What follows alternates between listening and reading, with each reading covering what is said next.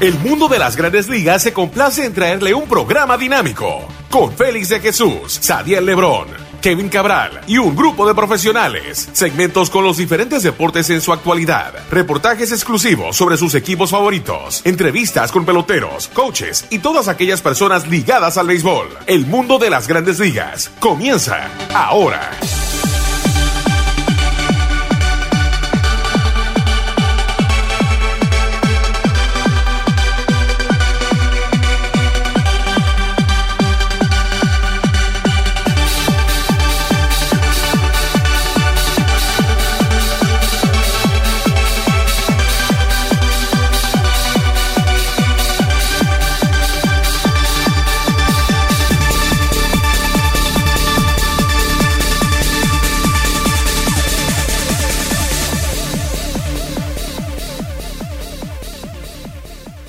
Bienvenidos a otra emisión de su programa El Mundo de las Grandes Ligas por sus portales mlb.com y lasmayores.com.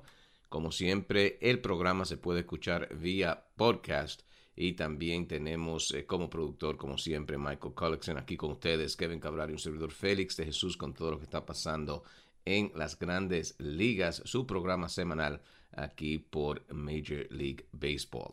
Bueno, interesante lo que está pasando con algunos de los jugadores lesionados. Estamos hablando de David Wright y Josh Hamilton.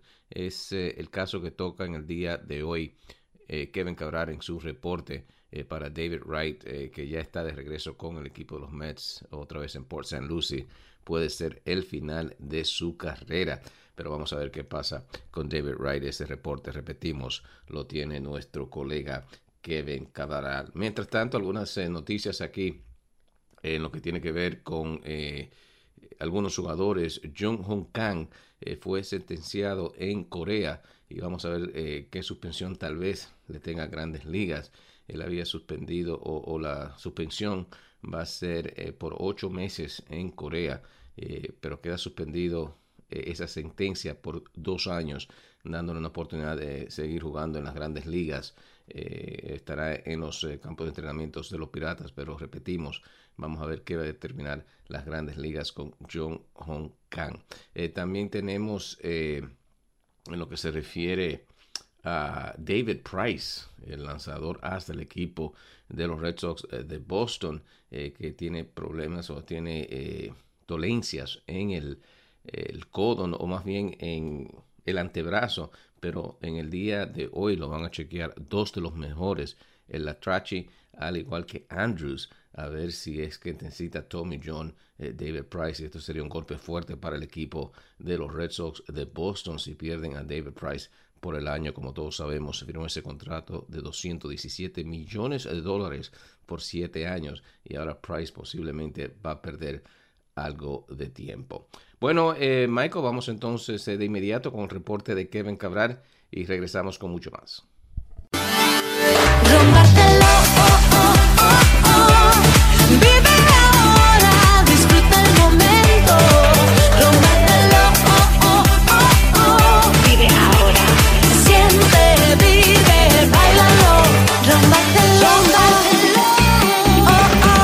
rompártelo. Muy buenas, Félix. Mi saludo cordial para ti y para todos los amigos que cada semana sintonizan el mundo de las Grandes Ligas a través de mlb.com y lasmayores.com. También a todos los que nos siguen vía el podcast del programa. Un par de temas que quería tratar contigo y con los oyentes esta semana. Primero, noticias desde el campo de entrenamiento de los Mets de Nueva York. En una noticia negativa, pero que no es sorpresiva, David Wright tiene problemas de lesiones nuevamente, ahora en su hombro, recordando que Wright tiene una condición crónica en su espalda y que viene de una cirugía en el cuello. Lo que se ha dicho inicialmente es que él todavía no puede tirar una pelota a una distancia mayor de 60 pies y que por lo menos va a estar un par de semanas fuera, con su estatus para el día inaugural cuestionable. Y la verdad que es lamentable porque esta es la continuación de lo que ha sido la historia de los últimos años de David Wright. Un excelente representante del equipo de los Mets, un gran embajador del béisbol, además de un jugador estrella cuando ha estado saludable, pero que lamentablemente da la impresión de que no va a poder contar con las condiciones físicas óptimas para jugar béisbol a tiempo completo en lo que resta de su carrera. Y de hecho es una interrogante importante ahora, hasta cuándo va a permanecer Wright como jugador activo. Creo que ya hay que comenzar a hacerse esa pregunta. 75 juegos jugados en los 2 últimos años. Ya se sabe que él posiblemente no esté listo para iniciar esta temporada, y con un problema degenerativo en la espalda y una cirugía en el cuello, pues no hay dudas que el tiempo que él pueda permanecer en el terreno, aun si es pronunciado saludable, hay que preguntarse si él va a estar en condiciones de ser un jugador de todos los días y de poder contribuir al equipo de los Mets de acuerdo al salario que le adeudan, que son unos $67 millones. Una pena realmente, porque de nuevo Wright reunía todas las condiciones que usted quiere ver en un jugador franquicia. En el caso de los Mets, que obviamente es un equipo contendor en la división este de la Liga Nacional, afortunadamente una de las cualidades que tiene este equipo de cara a la temporada del 2017 es profundidad, y básicamente la ausencia de David Wright va a ser suplida por José Reyes, quien ya ha sido anunciado como el posible antesalista del día inaugural en caso de que Wright no esté disponible, y el hombre que jugaría de manera regular esa posición mientras se define la situación del antesalista estrella del conjunto. Tener a alguien como Reyes, que de hecho junto con Wright ellos fueron las dos caras de esta franquicia hace aproximadamente una década, 7, 10 años, pues tener a Reyes como una alternativa para esa posición es un excelente seguro de vida. Los Mets tendrán a Asdrúbal Cabrera en el short y, claro, esperando a su principal prospecto, el torpedero dominicano Ahmed Rosario, que muy bien podría terminar siendo el hombre que juegue en esa posición la mayor parte del tiempo en el 2017, dependiendo también de las condiciones físicas de un jugador veterano como Cabrera, con el cual también hay algunas dudas con el tema de la defensa. Los Mets también tienen problemas de lesiones con el inicialista Lucas Duda, que tiene espasmos en la espalda, aparentemente también la lesión afectando su cadera en este momento. Y dada esa situación, pues la profundidad que tienen, no hay dudas que es un factor importante. La impresión que da es que los Mets van a mover a Jay Bruce a la inicial, y eso le permitirá tener turnos a tiempo completo para el bateador joven quizá más avanzado que tiene la organización y un potencial jugador estrella de Grandes Ligas, que es Michael Conforto, quien se uniría a Joenny Céspedes y Curtis Granderson como los 3 jardineros titulares del conjunto en caso de que Bruce tenga que jugar a tiempo completo en la inicial. Así que de nuevo, con relación a los últimos años, el avance más notable que quizá tiene este equipo de los Mets es su profundidad en jugadores de posición. Eso será importante para enfrentar estas lesiones, mientras se mantienen con los dedos cruzados con relación a la salud de sus jóvenes y talentosos lanzadores abridores, los Matt Harvey, Jacob deGrom, Steven Matz, y cuando esté listo para regresar, Zach Wheeler. Con respecto a esa misma división, un movimiento importante de los Nacionales de Washington esta semana, firmando al relevista agente libre Joe Blanton, que viene de una excelente temporada con el equipo de los Dodgers, en la cual hizo 75 apariciones, recuperó su bola rápida, y después de que la carrera de Blanton parecía terminada, pudo restablecerse en Grandes Ligas. Y después de esa temporada, a pesar de unos playoffs donde no tuvo una buena actuación, la verdad es que nos sorprendió el tiempo que tomó para que Blanton firmara. Sin embargo, finalmente consigue contrato con los Nacionales, que consiguen, yo diría que una tremenda ganga, firmándolo por un salario base de $1 millón y 3.5 que serán pagados en sumas diferidas. Y esto para el equipo de Washington es una adquisición muy importante, porque la realidad es que el bullpen podría considerarse el principal talón de Aquiles de la organización. Recordemos que ellos comenzaron la temporada pasada con Jonathan Papelbon como el cerrador del conjunto, y luego adquirieron a Mark Melancon, quien se declaró agente libre en la temporada muerta y eventualmente firmó con los Gigantes de San Francisco.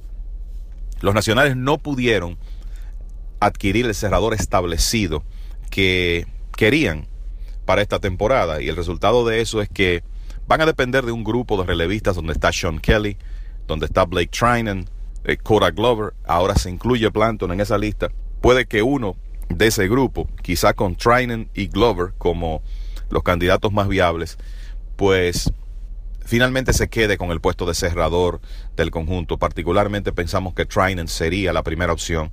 En el caso de Blanton, lo importante es que está claro que para ganar en las grandes ligas en esta época, la profundidad del bullpen es un factor importantísimo, y los Nacionales consiguen un brazo que precisamente aporta a esa profundidad. Es el segundo movimiento que hace el gerente Mike Rizzo, uno diría que de bajo costo, aprovechando la situación del mercado, porque ya antes le había dado un contrato de 2 años al receptor Matt Wieters, quien fortalece esa posición del equipo de los Nacionales ante la salida de Wilson Ramos, que se lastimó en la parte final de la temporada pasada y luego se declaró agente libre firmando con los Rays de Tampa Bay. Los Nacionales habían hecho un movimiento intermedio adquiriendo a Derek Norris desde los Padres de San Diego. Ahora tienen la opción de negociar a Norris y quizás poder conseguir aún más profundidad para ese bullpen. No me sorprendería que entre este momento y el inicio de la temporada los Nacionales una vez más adquieran un brazo para ese cuerpo de relevistas. Entonces, en otra información que tiene que ver con un jugador veterano cuya carrera está en peligro, Josh Hamilton fue operado la semana pasada por 11ª ocasión de una de sus rodillas. Hamilton había sido sometido el año pasado a una cirugía reconstructiva de ligamento en una rodilla, sigue teniendo problemas con ella, y es una pena porque la verdad es que la impresión que da viendo las cosas desde fuera es que será muy difícil que Josh Hamilton pueda jugar de manera regular en grandes ligas otra vez. La realidad es que cualquier aporte que él haga en el 2017 sería una especie de bono para el equipo de los Vigilantes de Texas, que tienen su situación en los jardines básicamente definida y cubierta. Hamilton todavía tiene el año de contrato de 2017.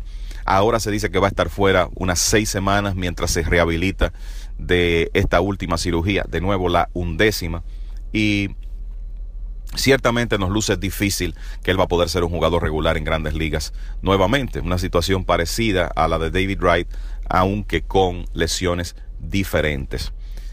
Hamilton, todo el mundo conoce la historia, un jugador extremadamente talentoso, otrora selección número 1 nacional en el draft 1-1, como le dicen, por el equipo de los Rays de Tampa Bay, los Devil Rays de Tampa Bay. En ese entonces cayó en el vicio de las drogas, perdió tiempo de su carrera. De hecho, en un momento todos pensamos que no iba a poder continuar la misma. Regresó con Cincinnati, se hizo una estrella en Texas, ganó inclusive un premio de jugador más valioso hace unos 7 años. Pero la realidad es que las lesiones lo han perseguido. Uno a veces se pregunta si el deterioro físico que él sufrió durante su periodo de adicción ha tenido algo que ver con todas estas lesiones. Pero lo cierto es que se le ha hecho difícil mantenerse saludable, y lamentablemente así es como su carrera podría terminar. En el caso de Hamilton es muy importante, y ojalá sea así, que si él tiene que optar por el retiro, que en realidad tenga su vida organizada y no vuelva a caer en algún tipo de problema de adicción una vez esté fuera del béisbol. Esos son los temas de Grandes Ligas que tengo para ustedes, amigos, esta semana. Ahora regreso con el compañero Félix de Jesús para mucho más en esta edición de El Mundo de las Grandes Ligas. Gracias, Kevin. Entonces vamos a ver lo que pasa con estos jugadores, en especial David Wright y Josh Hamilton, a ver si se pueden recuperar. En lo que se refiere a otros jugadores, el caso del cerrador ahora de los Rockies de Colorado, Greg Holland, ya se reportó con el equipo. Vamos a ver cómo está la salud de Greg Holland. Varios equipos ya, como ustedes bien saben, se preparan para lo que es el Clásico Mundial, y recibimos la buena noticia que ya el partido del sábado 11 de marzo es casa llena entre República Dominicana y Estados Unidos. Un respaldo total de la comunidad dominicana en Miami y también la de estadounidense. Los Estados Unidos, claro, busca ganar el torneo al igual que República Dominicana, y son dos de los favoritos, y se van a enfrentar el 11 de marzo en Miami, Marlins Park. Y claro, le vamos a tener todas las entrevistas de lo que es esa serie. Varios equipos latinoamericanos buscando el título y bien preparados. Venezuela, como ustedes bien saben, Puerto Rico, México, que comienza en Jalisco, también se prepara con sus estrellas. O sea que este torneo, vamos a ver cómo le va a nuestros equipos latinoamericanos en esta vuelta.